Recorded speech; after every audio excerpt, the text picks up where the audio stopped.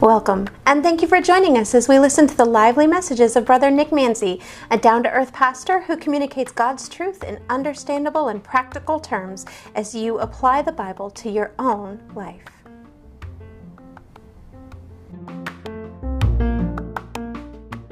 We've been studying about popular sayings that people think that are in the Bible, but in actuality they're not. And we've already discussed a lot of these pseudo scriptures, including like God would help themselves or help those who help themselves, or God won't put more on you than you can bear. But today I want us to be able to focus on another saying. Okay, and that saying is God moves in mysterious ways. Have you ever heard that said? God moves in mysterious ways. I don't mean to burst your bubble, but that too is not in the Bible. Okay, but I do pray that you've been finding it interesting as we've been looking at all these different sayings, trying to figure out where it really came from. I really try very hard to find the origin of these sayings, and they all are based on some of the things that are being said actually in the Bible, and we've been exploring that. We'll continue to do that tonight. But for our saying tonight, God works in mysterious ways, what I found, it actually comes from a hymn that William Cowper wrote in 1774. So even before we were a country, even before we declared our independence, William Cowper wrote this song in 1774. The first stanza of this song actually says, God moves in mysterious ways, His wonders to perform. He plants His footsteps in the sea and rides upon the storm. And it's a wonderful hymn. And I'm going to let you on a little insight. If you looked in your bulletin, it's going to be our closing hymn tonight. In the meantime, this statement may be uttered as an expression of grace, of praise rather, especially after God has done something so miraculous in somebody's life, maybe yours or somebody else, and it really can't be explained in human terms. We might say God works in mysterious ways. Or maybe it's just shared as some hollow explanation when we have troubling circumstances that arise in our lives. And some people want to blame God for those things. Oh, well, God works in mysterious ways.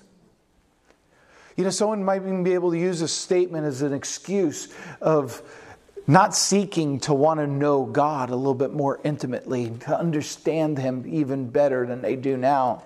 I mean, after all, He's so mysterious. We can't know God, can we? But is that really the truth? No. Let's look for the answer. Turn your Bibles to Isaiah 55. Isaiah 55, we're going to look in verses 6 through 9. Isaiah 55, 6 through 9. Read God's Word for yourself. If everybody's there, please say amen. Amen. Verse 6, Isaiah 55. Seek the Lord while He may be found. Call upon Him while He is near. Let the wicked forsake his way, and the unrighteous man his thoughts. Let him return to the Lord, and we will have mercy on him, and to our God, for He will abundantly pardon. For my thoughts are not your thoughts, nor are your ways my ways, says the Lord. For as the heavens are higher than the earth, so are my ways higher than your ways, and my thoughts than your thoughts. Let's pray. Lord Father, I just want to once again come to your throne room full of wisdom and grace and mercy and love. And Father, as we bow upon your feet, Father, to find those amazing things that happen at your feet, Lord, we just ask that you first forgive us in Jesus' name so we could come to you with a clean heart. But we also ask that you rid our minds and our hearts of everything happening in our lives, good, bad, and different, so we don't see everything that's happening in our lives, but the only thing we see is you. We only want to hear your words. So Father, speak through me and let this be nothing of myself, but all of you. So as you fill us with the Holy Spirit, Lord, give us your wisdom and your direction. So as we learn from your word today, we might be able to take it out into the world tomorrow and in the days to come, not for our sake, but so that your name is glorified in all we say and do. We love you and we thank you, Lord. It's in Jesus' name we pray. Amen. So with this passage being our launching pad, being our launching pad, I want us to explore the lofty heights of the three important facets we can find about who God is and how He relates to you and me. See, the first facet we learn about God, especially through this passage, is that God is mysterious, yes, but we can know Him. We can know God. See, there was a movie, if you remember, in 1993, it was called Rudy. Anybody ever heard that movie before? Rudy was this high school player, this kid that came out of high school. His dream was to go to Notre Dame and play football for the Notre Dame Fighting Irish. And he goes to the school and he's getting beat up in the practice team, but he was too small and scrawny to be able to get a scholarship from Notre Dame and be able to play on the team. So he was just being that practice dummy, so to speak. But he had this dream, and it kept becoming a dream, and he's going through all his years in school, and it's not being fulfilled. So he goes to see this wise Catholic priest, and his name was Father Kavanaugh. And Father Kavanaugh probably said one of the best lines ever in a movie. And he said, "Son, in 35 years of my religious study, I have only come up with two hard, incontrovertible facts. Number one, there is a God. And number two, I'm not Him." I want to add one more to that. I want to add a third fact about God. One, there is a God. Two, I'm not Him. And three, you can know Him personally. You can know God personally. See, Isaiah 55, it teaches us about the majesty about God. It teaches us about that mystery about God. Yeah, His thoughts are not our thoughts, absolutely. And His ways are not our ways. And honestly, I praise the Lord that it's not. Because if it was my ways, oh boy, we'd be in trouble. We would be in trouble. But the very fact that we can even talk about God like this is absolutely amazing to me. You know, C.S. Lewis wrote a book called Miracles. I strongly urge you to read that book if you ever get a chance. And in that book, it compares our human talk about God to shellfish talking to each other about humans. It sounds funny, but listen to this. It's really pretty cool. At least I think so. He says in a book that if a mystical shellfish catches a glimpse of what human life is like, well, he'll attempt to share his vision with his fellow clams. He begins by telling them how unlike themselves humans are. Humans have no shells. Well, they don't have any rocks that they cling to. They don't live in the water, surrounded by water all the time. See those three dynamics, shells, rocks, and water. Well, they're important to clams. So the clam starts to begin to have this negative image about a human.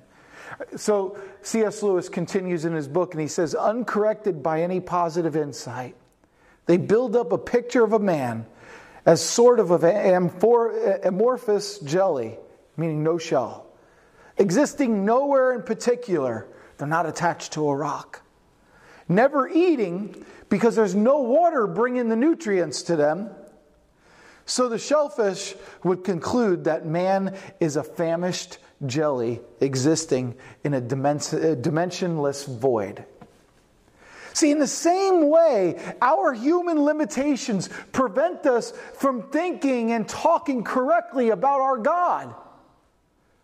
But the fact that God reveals Himself to us in this Bible, to me, is just mind-boggling. That He's willing to give us all the information that we absolutely need, not want, need, to know who He is.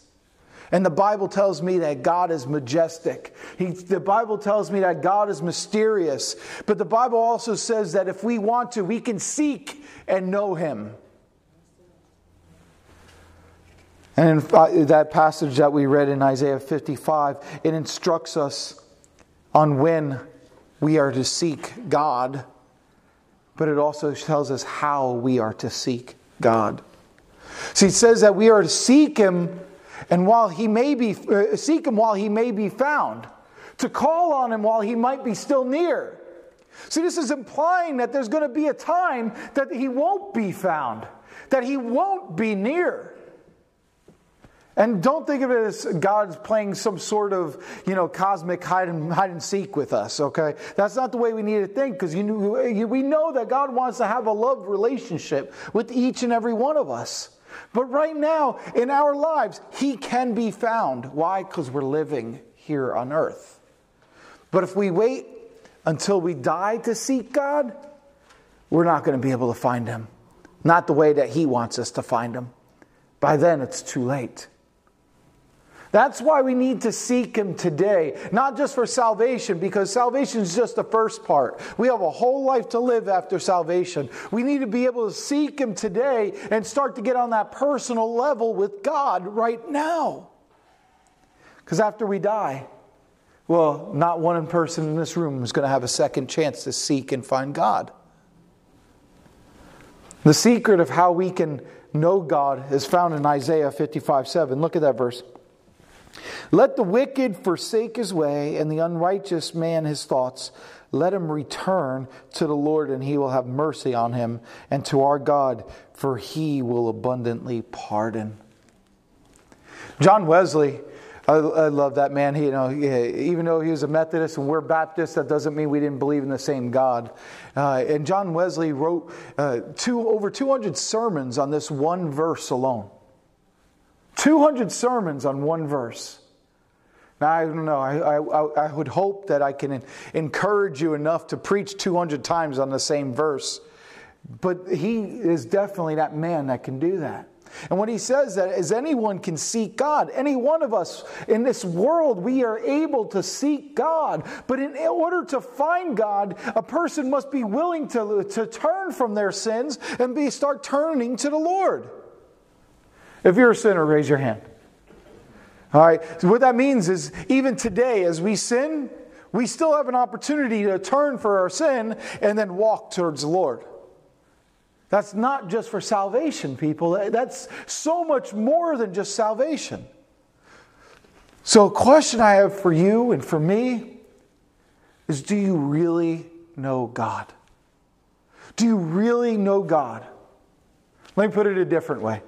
If someone were to ask you if you really know Nick Manzi today, most of you here today could probably say, yeah, I spend a lot of time with him. I know Nick Manzi. But those that listen to our sermons on podcasts, maybe they're in town, maybe they're not in town, and they listen only on podcasts. Well, they hear me every week, and they'll probably say, if they were asked that same question, yeah, I know him. I listen to him every week on Spotify. But see, just hearing me is not the same thing as knowing me.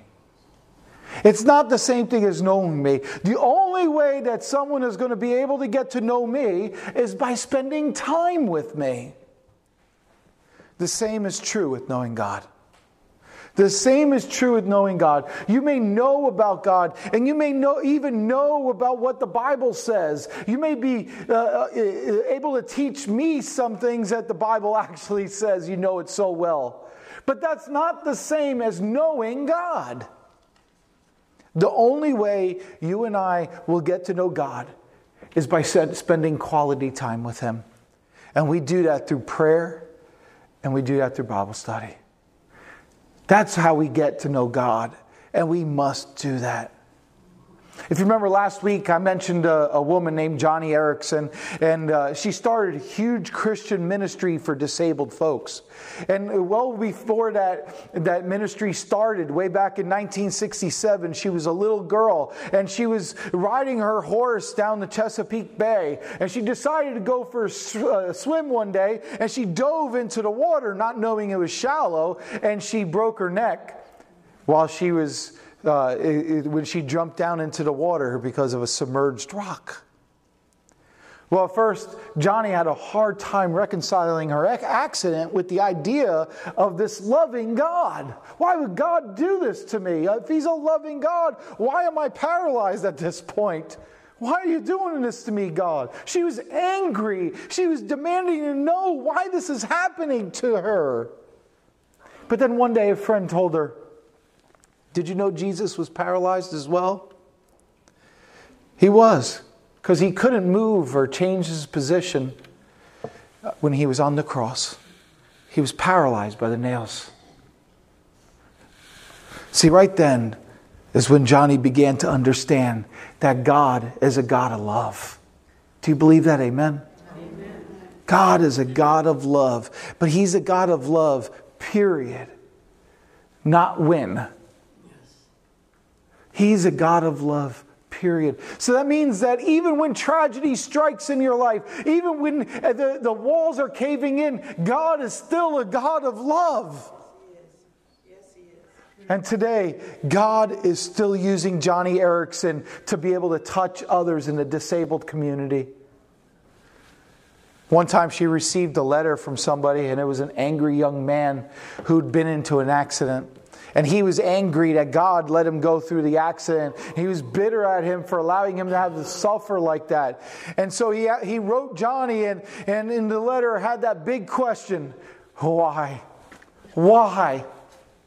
Well, she started to be able to give some of her testimony, and she related to him some of her own feelings of bitterness and questioning. And Johnny wrote this: if God decided to explain all His ways to me, what makes me think I'd be able to understand them? It would be like pouring 1,000,000 gallons of truth into my 1-ounce brain. She keeps going and says, didn't one of the Old Testament authors write in Ecclesiastes 11:5, as you do not know what is the way of the wind, or how the bones grow in the womb of her who is with child, so you do not know the works of God who makes everything. She continues, in fact, the whole book of Ecclesiastes was written to convince people like me that only God holds the keys to unlocking the mysteries of life, and that He's not loaning them all out. If God's mind was small enough for me to understand, well, He wouldn't be God. Yet in spite of this, God has chosen to have a personal relationship with me. And that's the greatest mystery of all. See, isn't that a great mystery to understand? I mean, why would God want to have a relationship with me? After all the bad things I've done in my life, or after all the times I turned my back on God, whether it was for salvation or His lordship in my life, I turned my back on my God, and He still comes out for after me and starts seeking me, and all I need to do is turn away from my sin and start walking towards Him. That is so mysterious to me, why He would do that. But even though He's mysterious, we can still know God. But having said that, number 2, the second thing we learn in this is God is so great that we'll never fully understand Him. God is so great that we will never fully understand Him. So yeah, while we still can know God, He's so majestic that our finite human brains can never fully comprehend everything there is to know about God. We just cannot figure all that out. We cannot understand His ways. Now you may wonder if it's even possible to know someone without even truly understanding them. Well, I don't know everything about my wife. But I know her, and I love her. And that's what makes marriage exciting, doesn't it? It's a never-ending quest to be able to get to know each other better throughout our lives. And if you ever heard someone say to their spouse, I've got you figured out, well, you probably know they're a little bit confused. But in the same way, if you've ever heard someone say, I've got God figured out, you know they're sadly mistaken. We should be enamored by the wisdom and knowledge of God. Every day we should be just in awe of His wisdom. The Apostle Paul was so overwhelmed by the greatness and majesty of God that he breaks out with these words in Romans chapter 11, verse 33 through 36. Oh, the depth of the riches, both of the wisdom and knowledge of God. How unsearchable are His judgments and His ways past finding out. For who has known the mind of the Lord? Or who has become His counselor? Or who has first given to Him, and it shall be repaid to him? For of him, and through him, and to him are all things, to whom be the glory forever. Amen. Have you ever heard someone say, I just don't understand how a loving God could ever send someone to hell? When we hear that, our temptation is to try to be able to defend God at that particular point. When we try to explain sin and free will and all that. But let me give you a different answer that maybe you can try. When somebody asks you the question, I just don't understand how a loving God could ever send someone to hell, respond back and say, I don't understand how a holy God can ever let sinners into heaven. Because that's what we are. See, this passage says God's judgments are unsearchable. His paths are beyond tracing out. And I love those prepositions that we find in that last verse of that passage we just read. Romans 11:36. Let me read it one more time. For of him and through him and to him are all things, to whom be the glory forever. Amen. Do you see all those prepositions? For of him. In other words, from him. That's the first thing that we get. God is the source of everything, praise the Lord, because it's from him. And then it goes on, for of him and through him. That means that's the he is the course of our life. So everything goes through him. He's our course in everything that we do. For of him and through him and to him, which means he is the force of life. See, God is the source, he's the course, and he's the force. God's greatness is mind-boggling. Let's take something that we can relate to maybe on this world. Look to the stars and the planets, for example. The psalmist writes in Psalm chapter 8, verse 3 and 4, when I consider your heavens, the work of your fingers, the moon and the stars which you have ordained, which is man that you are mindful of him, and the Son of Man that you visit him. See, that is what's so wonderful. The same God who created all the planets, the same God who created all the stars, he's interested in you. He's interested in you. Let me give you a deeper illustration of what I mean there to demonstrate God's greatness. Let's consider our own solar system. The sun is huge. Would you agree with that? Sun is huge. Let me give you an idea how huge it is. Rounding up the number, 865,000 miles in diameter. Think about that. 865,000 miles in diameter. But how does that really compare? I mean, we can't really comprehend that, can we? Well, if we were able to reduce the sun until it was about the size of a basketball. Basketball is about 9 inches. And then we start to notice the other size and location of all the other planets in our system. Mercury, the first planet, would be the size of a dot that's made by a pen. And it's about 15 paces, 15 steps away from the sun, from the basketball. Venus, next planet, would be about the size of a BB pellet. You know, for BB guns, it would be the size of a BB pellet. And it would be 15 paces further away from Mercury. Earth, third rock from the sun, would be 11 more steps away. And it would appear to be, instead of a little mini BB, a regular sized BB. Now, by the way, a BB is smaller than a pea. And then we have an asteroid field, and then we get to Mars. And that would be an even smaller BB than the rest of them, and it would be 20 more paces away from Earth. And then you have to walk 100 more steps to be able to get to our largest planet, which is Jupiter. And compared to the basketball, the sun, it would be the size of a golf ball. Saturn, take another 224 more steps. And that's our second largest planet. And it would be about the size of a marble. In Uranus, take another 302 steps. The size of a cherry. Keep walking. Because Neptune comes next. And that would finally be the size of a pea.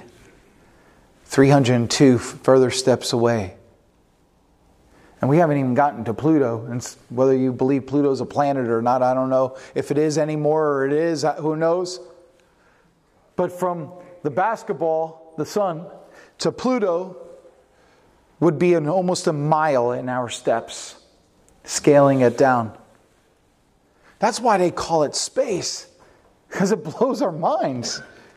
Isaiah 40 verse 12, we are told that God has measured the heavens with the span of His hand.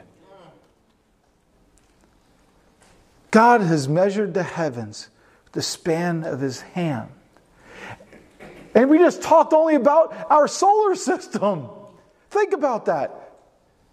We can't even make a mile. We would have to walk a mile to make sense of how large our solar system is. Does anyone know the name of the star that's closest to the Earth? It's the sun.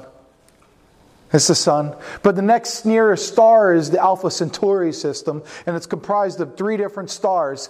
And if we traveled at the speed of light, it would take us 4.5 years to leave here on Earth to get there at the speed of light. That's how far away it is. And scientists, they go on and tell us that there are over 300 billion stars in our own galaxy, in the Milky Way. And then they say there's millions and millions of other galaxies comprised of billions of stars and possibly trillions of planets out there. Why am I telling you this?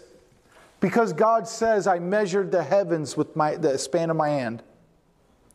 I measured the heavens with the span of my hand. You know, there's a contemporary song that I love to sing. God of wonders beyond our galaxy, you are holy, holy. The universe declares your majesty. You are holy, holy. If our planet is only a BB compared to a basketball, and there are billions of other basketballs out there, what does that make you and me?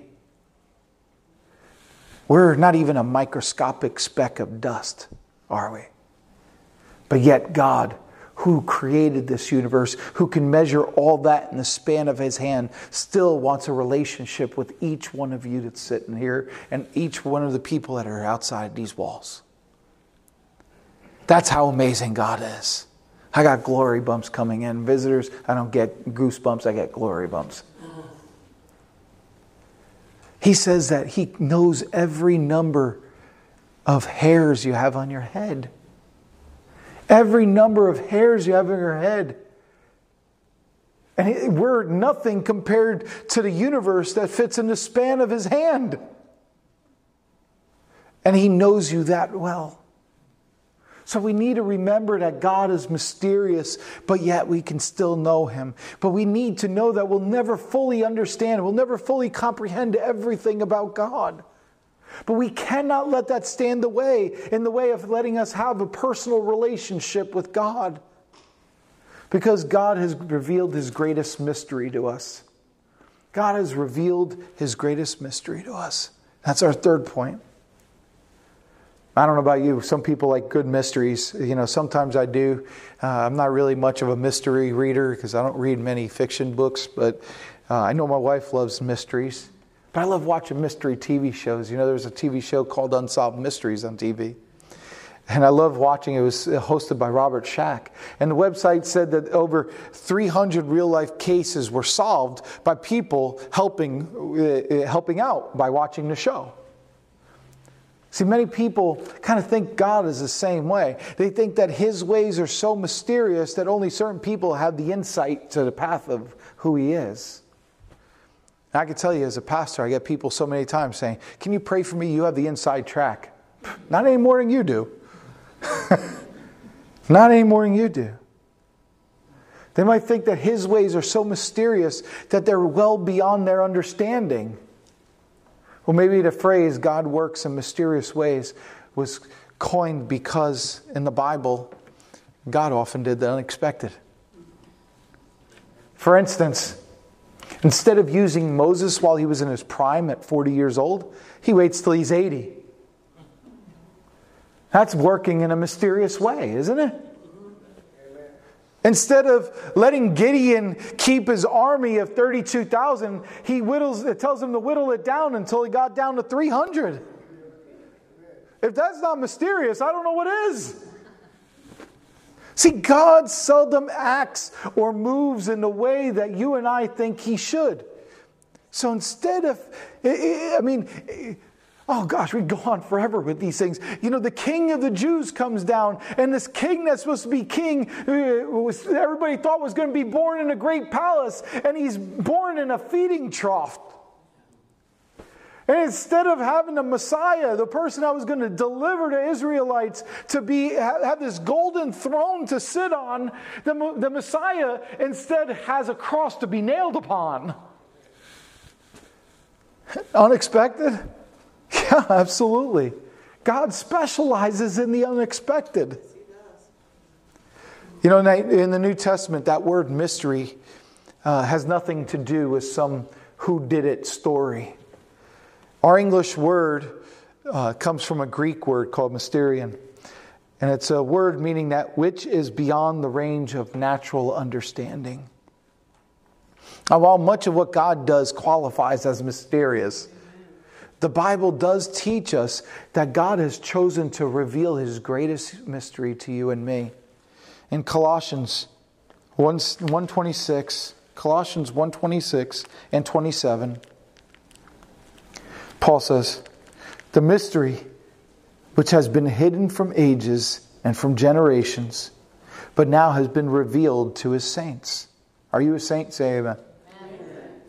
To them God willed to make known what are the riches of the glory of this mystery among the Gentiles, which is Christ in you, the hope of glory. So, how are you relating to Jesus right now? How are you relating to Him right now? Last week, remember we talked about the Sears Roebuck catalog, the good, the better, the best? I'm going to do that again for you tonight. There's a good way, there's a better way, and there's a best way to have hope. So do you have a sense that Christ is for you? If you do, that's a good way. That is a good way, because He is. Do you have a sense that Jesus is with you? That's even better. That's wonderful. Well, but do you understand what it means for Christ to be in you? That's the best way. That's the best way. Years ago, I was helping out Campus Crusade. I don't know if you guys know what Campus Crusade is, but it's a ministry that deals with the college students and college campuses. And they have, church services and, some, small groups and such in the church campuses, so that way they can be a Christian influence amongst the secular world in those campuses. And I was given a little blue tract, and it was titled, I don't remember. Oh, have you made the wonderful discovery of the Spirit-filled life? Have you made the wonderful discovery of the Spirit-filled life? And the first time, after finally reading that passage, I started to begin to understand that the Christian life did not revolve around me. It didn't consist of things that I was doing for Jesus. Like that old hymn says, I was trying to give of my best to the Master, and I was finding that it was not good enough. Instead, I discovered that it was much better to simply allow Jesus to live His normal life in and through me. It was easier, simpler, and it was so much better. Because Jesus in me could love the people that I couldn't love even at my best. Jesus in me was able to forgive people that I can never forgive, even when I'm at my best. In other words, I learned that there was such a tremendous difference between my best and Jesus' normal. And nothing can compare to that. Let me put it a different way. It's like putting a tea bag in a cup of hot water. Now imagine I have a cup of hot water in this hand and I'm holding it and that represents me. Okay? And the tea bag is in this hand and represents Jesus' life.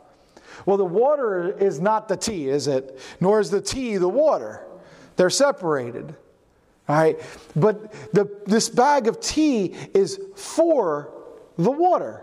It's for the water. But that doesn't really change the fact that this is still water. Now I put the bag with the water, but this is still water. But when the tea bag is placed in the water, that's when the changes start to happen. Something happens in that water, doesn't it? And if that water represents my life, that's when something really starts to happen in my life, when Jesus is in my life. See, because the tea in the water, the tea is in the water, and the water's in the tea, and that's just like us being in Christ and Christ in me. So, but the tea's changed the nature of the water right there, didn't it? I can no longer say it's just water. I mean, it'd be pretty silly if I handed you a cup of tea and just said, hey, here's some flavored colored water. So when you and I start to understand what it means to be indwelt by Christ, the emphasis is no longer on the me. It's no longer on the I. But it's focused on Christ in me. If you remember, Paul said in Galatians chapter 2, verse 20, that I have been crucified with Christ. It is no longer I who live, but Christ in me. Isn't that a tremendous resource to be able to tap into? It's something that we are able to put our hands on and receive. It's ours each and every day of our lives. But in order to be able to receive it, just like that tea bag has to be placed in the water, we have to surrender and allow Jesus to live in our water, in our lives. He has to be able to live in us. He has to be able to live through us. Now, I recently read about a story about a couple who was on their honeymoon. And on the first night of their honeymoon, the groom, he reserved the bridal suite in the honeymoon level or whatever, the honeymoon suite of an expensive hotel. And their reception ran a little bit late, so they got into the hotel well after midnight, but they were still able to get their keys and go into the bridal suite. So they go into that bridal suite, and they were kind of surprised to see what they found, because all they saw was some sofas and chairs and tables, but there was no bed in the room. So they were looking around, and they discovered that the sofa was one of those sofa beds. So they pulled it out, found some sheets in the closet, made the bed, and they laid on this lumpy mattress on their honeymoon night. Well, they were too tired to be able to go downstairs and protest about their room or even ask for another room, so they just dealt with the disappointment that they had right then and there. Well, the next morning, as they were packing to check out, the husband marches down to the lobby and starts to speak to the manager and accosts him with his complaints. And the manager quietly listened to all of his complaints, and when he was done, the manager asked him nice and calmly, "Did you happen to open the door in the room?" And the groom, he runs back up to the room and he looks for this door that the manager said and was right in front of him. And so he opens the door, which he thought was a closet door. And when he opened it up, he found a beautiful bed with a basket of fruit laying on top and some chocolates for them for their honeymoon. See, the management provided everything they need to be able to please them so they can have a wonderful beginning of their marriage. Problem was, they just didn't take full advantage of what was available to them. Well, I can imagine that they felt rather foolish after finding that out. But I also wonder how many believers are going to enter into heaven only to be able to discover that there was a multitude of blessings and awesome amounts of spiritual power that God had made available to them, made available to you, to me. But they just never walked through the door into that Spirit-filled life. Do you remember our friend William Cowper? He wrote the song, "God Works in Mysterious Ways." Maybe you're interested in the rest of the story. Cowper was born into a pastor's home, and he was trained to be a lawyer. Well, from an early age, he struggled with lots of bouts of depression and anxiety. And at the age of 28, he even had an opportunity to be hired as an accountant for the house of the Lords. But when he stood before them and received their questions, he froze. Well, he couldn't answer any of them. So he sank so far deep into depression that he made his first of 3 attempts to commit suicide. He was admitted to St. Albans Insane Asylum. And although he knew God, he knew about God, Cowper was deathly afraid that he was forever lost and he was destined for hell.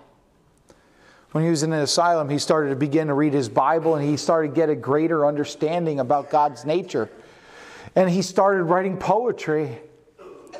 Well, Cowper never married, so he was so lonely every evening and even sometimes depressed on other evenings.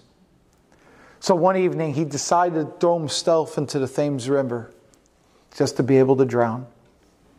So he called for a cab and he directed the horseman to be able to go to a specific dock at the river. And on the way to the dock, all of a sudden this dense fog descended on London until the driver could only see a few feet in front of the coach. Well, after wandering around aimlessly for hours, Cowper finally asked the driver to stop and let him out and that he'll find it on his own. Well, the coach stopped, pulled over, and Cowper exited. And he was surprised to find out that when he was able to walk through the fog, he was at the door of his house. Cowper concluded that God had a hand in that fog. And so he never attempted suicide again. Not long after that foggy evening, he penned the words, "God moves in mysterious ways. His wonders to perform. He plants his footsteps in the sea and rides upon the storm. Ye fearful saints, fresh courage take. The clouds ye so much dread are big with mercy and shall break in blessings on your head. Judge not the Lord by feeble sense, but trust Him for His grace. Behind a frowning providence, He hides a smiling face." And although he struggled for his 69 years, God used William Cowper to write some powerful lyrics for us. Not just that song that I just read, but there's a fountain filled with blood, drawn from Emmanuel's veins, and sinners plunged beneath its flow lose all their guilty stains. Another verse from that wonderful hymn became the theme of Cowper's life. "Ever since by faith I saw the stream, thy flowing wounds supply. Redeeming love has been my theme, and shall be till I die." Yes, God moves in mysterious ways. But Christ in you is His greatest mystery. And He delights to be able to reveal that truth to you today. But only after you understand the mystery of Christ in you will you be able to enjoy life to its fullest.